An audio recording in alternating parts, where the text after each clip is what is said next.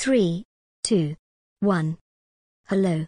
This is Victoria, your producer. You have discovered the Felony File, formerly known as 542 and the Blue, a podcast hosted by Scott Lunsford, retired police detective, sergeant, author and researcher. A podcast exploration and discussion of law enforcement history, issues and incidents in the Appalachian Mountains and beyond. Today's shade of blue discussion: the concept of sanity. How crazy is too crazy? Just like anything in life, you can have too much or too little. Too much sanity, not enough insanity, can also be an issue. Non compos mentis, a fine topic for your host, whose own sanity has been called into question. Background music: Hard Boiled, performed by Kevin MacLeod, used per common license C. Scott, the control board is on and in your control. 1, 2, 3. Thank you, Victoria, for starting us out, and I guess thank you for the shot you just made on my sanity. Non compos mentis, Latin, is a legal term meaning not of sound mind. Regardless of the precise legal standard, the insanity defense is actually rarely raised, and even more, successfully used in trials.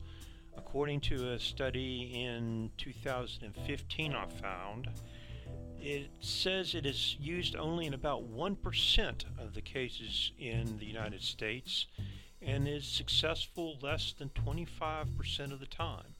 So 25% of 1%. That's not very much. Serial killers John Wayne Gacy and Jeffrey Dahmer both claimed insanity, but they were convicted anyway. But the plea has succeeded in a number of high-profile instances. For example, in 1981, President Ronald Reagan was shot and wounded in an assassination attempt by John Hinckley, Jr., as he was returning to his car. In that trial, Hinckley was found not guilty by reason of insanity. As you may recall, in podcast Season 2, Episode 2, 160 years ago, a congressman shot and killed the son of Francis Scott Key, not too far away from the White House, and did so in front of witnesses. Congressman Daniel Sickless, a politician, Civil War general for the Union, and a U.S. diplomat. Mostly he's remembered for, in legal circles, as being the father of the temporary insanity defense. And if you haven't listened to that particular podcast, first of all, why not? It's not that bad. Anyway, it's still online if you'd like to review it. Sickless was an outspoken man. He did get in trouble once when he tried to make a point by inviting a prostitute by the name of Fanny White into the New York State Assembly, even going so far as to introducing Fanny to Queen Victoria during a diplomatic visit. Yeah, he was a hoot. When he was a congressman, he shot and killed Philip, son of Francis Scott Key, shooting him in Lafayette Square across from the White House in 1859. Key was the local district attorney and a prominent Washington, D.C. personality who just so happened was having an affair with the congressman's wife. The congressman surrendered to the attorney general and confessed to the murder. And fortunately for him, he did have some powerful friends like President James Buchanan, Edward Stanton, who we know would become later Secretary of War for Abraham Lincoln. His excuse was that he had been driven temporarily insane by his wife's infidelity. The concept had not really been tested in court, but in this particular instance it did work. Sickless was acquitted of the murder, with the verdict allowing him to remain in Congress. And this just goes to show what most of us have always pretty much known. You can be too crazy for prison, but apparently never too crazy for serving as a congressman. Go figure. Another insanity defense that worked was for a gentleman by the name of Ed Gein, Gein.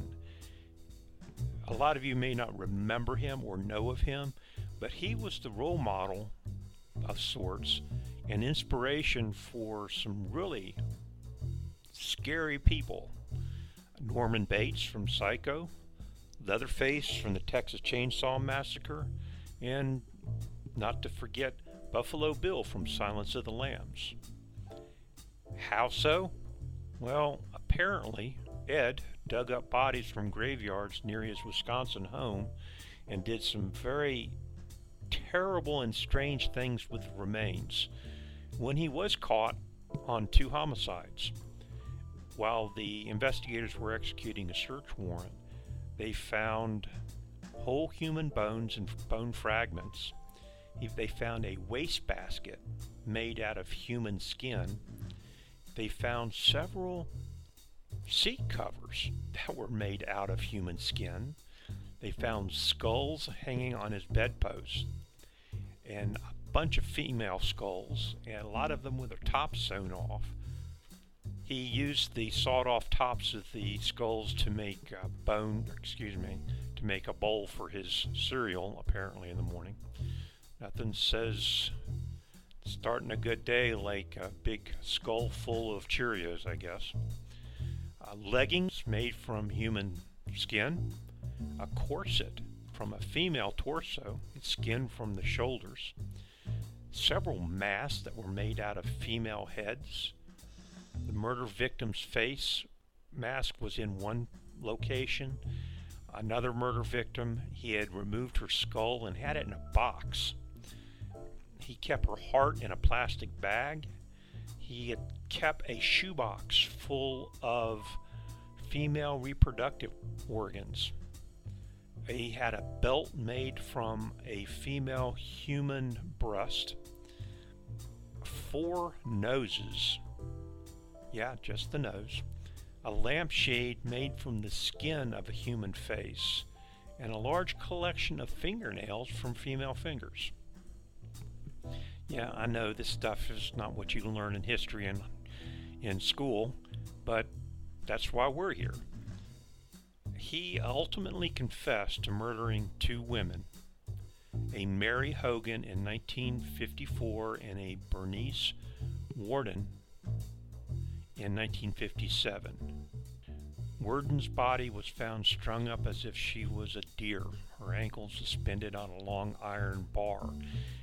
He was getting ready to, or he had, skinned her for her flesh that he would tan and use to make something out of. He was arrested and charged with 1 murder and went to trial on that 1 murder, but he was subsequently found to be too crazy and criminally insane and was locked up in a mental health facility. 11 years later, he was feeling much better then. He was brought out and tried for the latest or the last homicide that he confessed to. He was found guilty, but his guilty plea or guilty sentence was that he had to spend the rest of his life at a mental hospital. And he died there in 1984.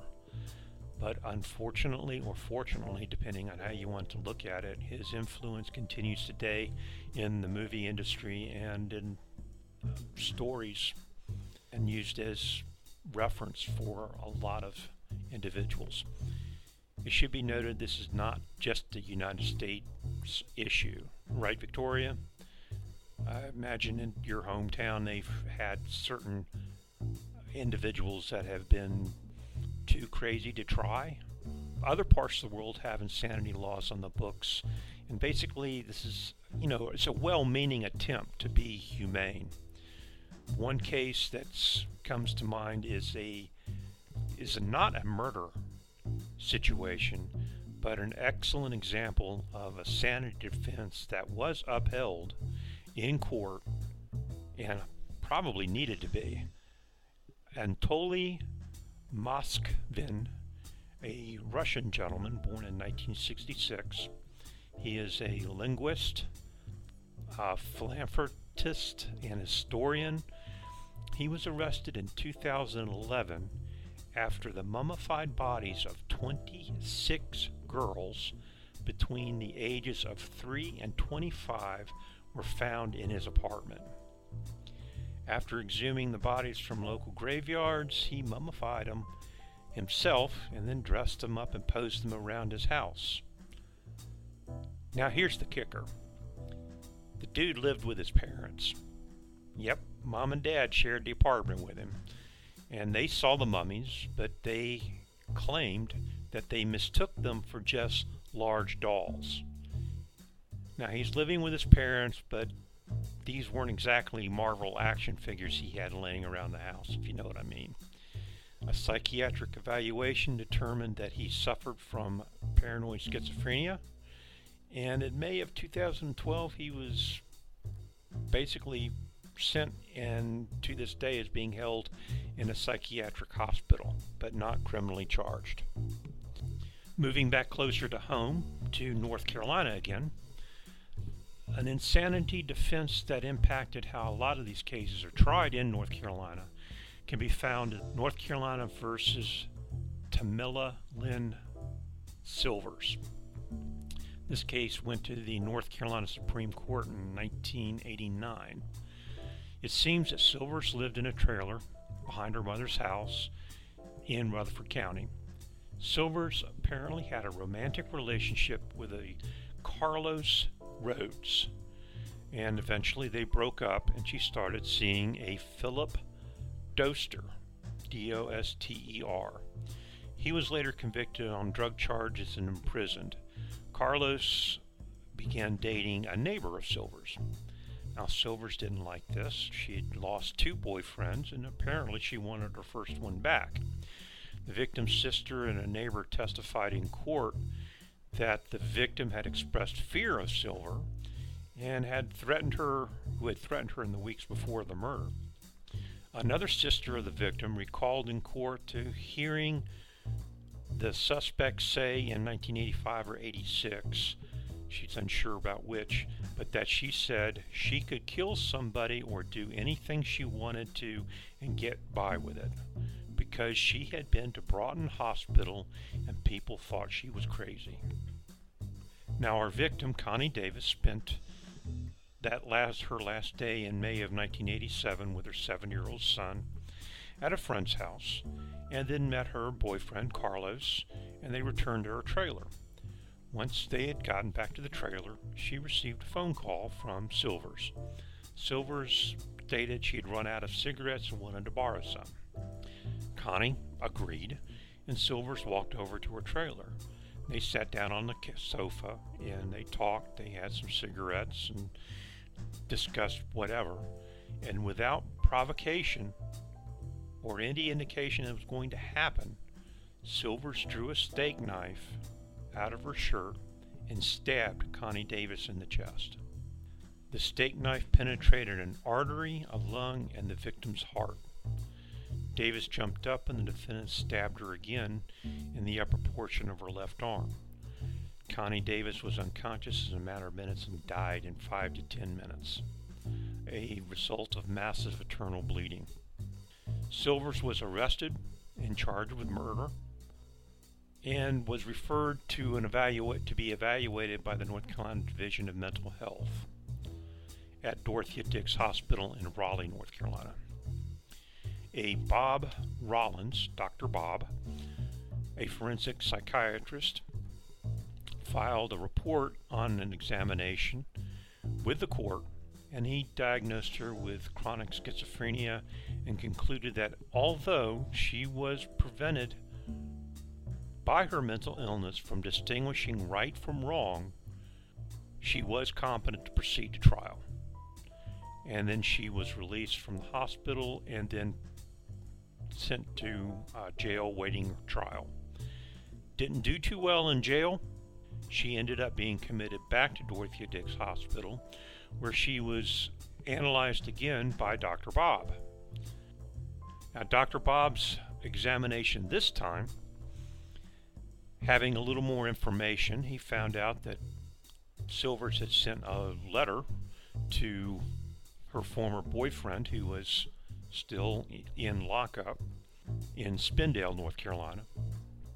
And that particular note referenced the suspect getting high before murdering the victim.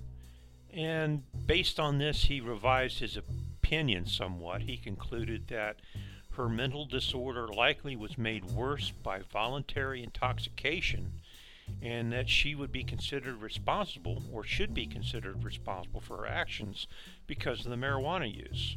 And he referenced this to intoxication and DWI laws.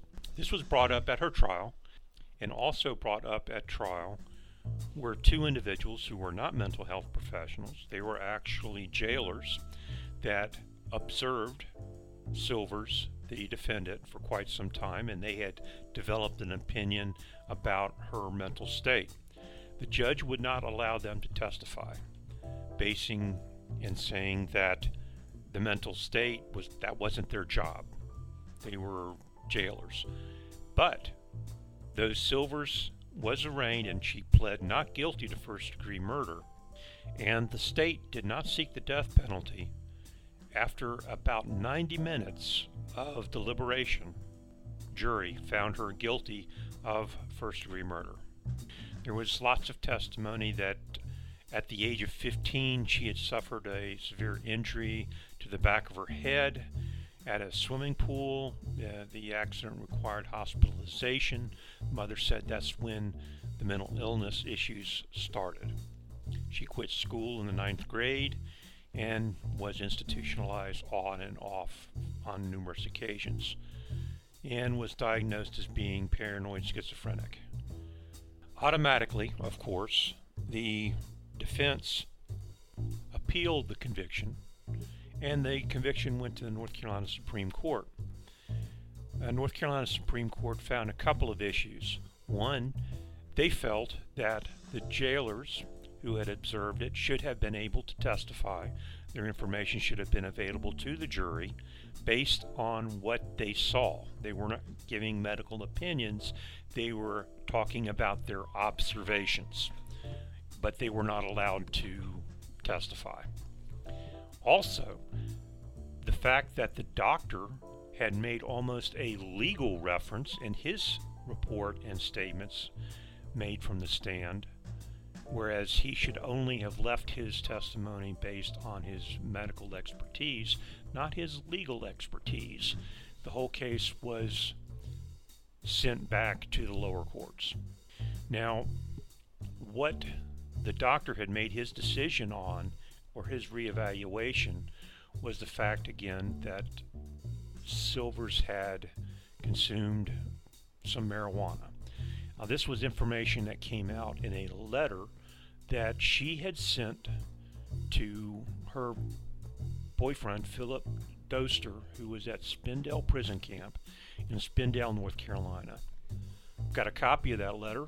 Victoria has converted that into a simulated audio of that particular letter. Victoria, can you go ahead and play that? Philip. Hey, they've got me. They got me for first-degree murder. Guess who I killed? Connie Kennedy. Philip, I don't know what in the hell got into me. I went crazy.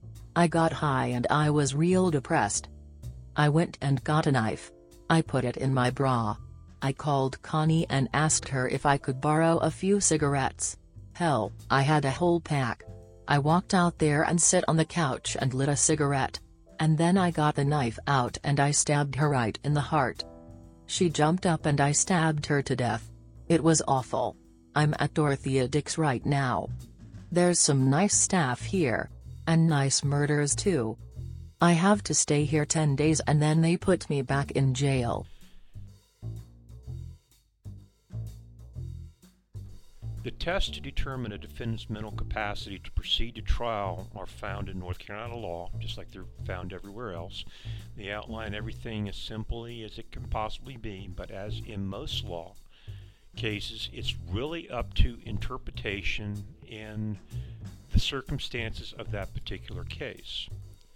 North Carolina state law says no person may be tried, convicted, sentenced, or punished for a crime when by reason of mental illness or defect that person is unable to understand the nature and object of the proceedings, comprehend the situation in reference to the proceedings, or to assist in his or her defense in a rational and reasonable manner.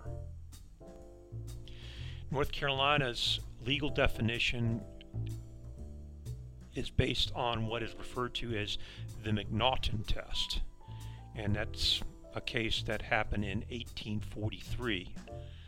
The case states the test as follows: an accused individual is legally insane and exempt from criminal responsibility by reason thereof if commits an act which would otherwise be punishable by a crime, and at the time of doing so is laboring under such a defect of reason from disease of the mind as to be incapable of knowing the nature and quality of the act, is doing so, or if he or she does know this, incapable of distinguishing between right and wrong. Now, like I said, a jury found Silvers guilty of first-degree murder in the stabbing death of Connie Davis in about 90 minutes of deliberation and convicted her on first-degree murder. The North Carolina Supreme Court threw out the verdict, saying a judge didn't allow testimony about Silver's psychiatric problems, including the fact that she heard voices. Silver spent 5 years at Broughton Psychiatric Hospital in Morganton, and in 1993 a court hearing was set to see if she could be released. And of course, this was a terrible blow to the victim's family. Silver was later released, tried again, and convicted. The Department of Corrections states that her conviction date was 10/21/1987 in Rutherford County. Her sentence began that same date, 1987. Her release date from the Department of Corrections for the state of North Carolina was February 27, 1989, 2 years later. Now, there's several other famous cases that have come up. One that's quite memorable is Andrea Yates, who drowned her 5 children. She confessed to doing so. When asked why she did so, why she drowned her children in the bathtub, she was asked if she was mad at them. She said no. She thought that she had been possessed by the devil, and in order to protect her children, she had to kill them before the devil got a hold of them. Guilty or not guilty? Mentally ill, not guilty by reason of insanity? Well, it's a good question. Now, the answer by the Harris County, Texas jury came after only 3.5 hours of deliberation. Guilty. Guilty to first-degree murder. And she was sentenced 6 days later to life in prison. She'll be 77 years old before she is eligible for parole. And there is no doubt she was seriously mentally ill. She had been treated for postpartum depression and psychosis, had been hospitalized 4 times. Twice she had attempted to kill herself. The psychosis returned after the birth of her 5th child. If Yates doesn't qualify as not guilty by reason of insanity, who would? But this brings up the moral issue that we as a so-called civilization like to think is settled. A person should be held responsible for actions and choices. We supposedly have the power of reasoning, but that puts us on a higher plane above the rest of the animal kingdom. She came to believe that she was possessed by the devil, and the only way to save her children from the evil one for all eternity was to kill them now, so they could get to heaven before he got a hold of them. Is this a choice she should be held responsible for? Or was her mind wired in such a way that protecting her children and being a good mother didn't mean the same thing as it meant to other people? We as humans have the insanity defense because the intention to commit an illegal act is a basic element of criminal conduct. Old English law for more than 400 years declared that children and what they referred to as lunatics lack the mental capacity to form criminal intent. The question has always been how to limit the defense so that the bad guys can't claim to have acted under some delusion and go free. By the middle of the 19th century, the test was somewhat a defendant was insane if he did not know the nature and quantity of what he did, or he did know it and he didn't know that it was wrong. And this ended up being a loophole that developed that everyone had basically been afraid of happening, and came to fruition with the congressman and then John Hinckley, who was found not guilty by reason of insanity for attempting to assassinate the president. The mental illness test went out the window pretty much at that point, and federal law in many states returned to the right or wrong standard. Based on Yates' confession, the state could say the whole case in one sentence would be, she knew it was wrong, therefore she's guilty. Now, in most trials and investigations, both sides will tend to look to experts to determine how to proceed in a trial or how to proceed in an investigation. And when it comes to testimony by or direction by experts, a now retired attorney who practiced in Buncombe County was sitting with me while we observed a court trial, waiting for our own trial to start, once told me that the quality of expertise of an expert depends on the quality of the pockets on each side of the argument. And to quote Blazing Saddles, who can argue with that? Well, thank you guys for listening to my lunatic ravings on the insanity defense. Be sure to come back next Saturday when we'll have another shade of blue for you to listen to. Check out our web pages. Victoria will give you the rundown on those, and my books available on Amazon.com. In the meantime, remember, try to be safe and be secure, and if you have the opportunity, do something good for somebody, do something nice. It's the right thing to do, and it'll make you feel better and definitely help somebody else out. All right, Victoria, go ahead and close us out. Take us away. Thanks, y'all, for listening. Bye, y'all. You have been listening to The Felony Files, hosted by Scott Lunsford. For more information on this podcast, or Scott's books and writings, go to scottlunsfordauthor.com, or to the new website, felonyfiles.com. Scott can also be reached through the web pages. This is Victoria, your producer. 2. 1. End. Thomas J. Page 192. Page 68. Page 17.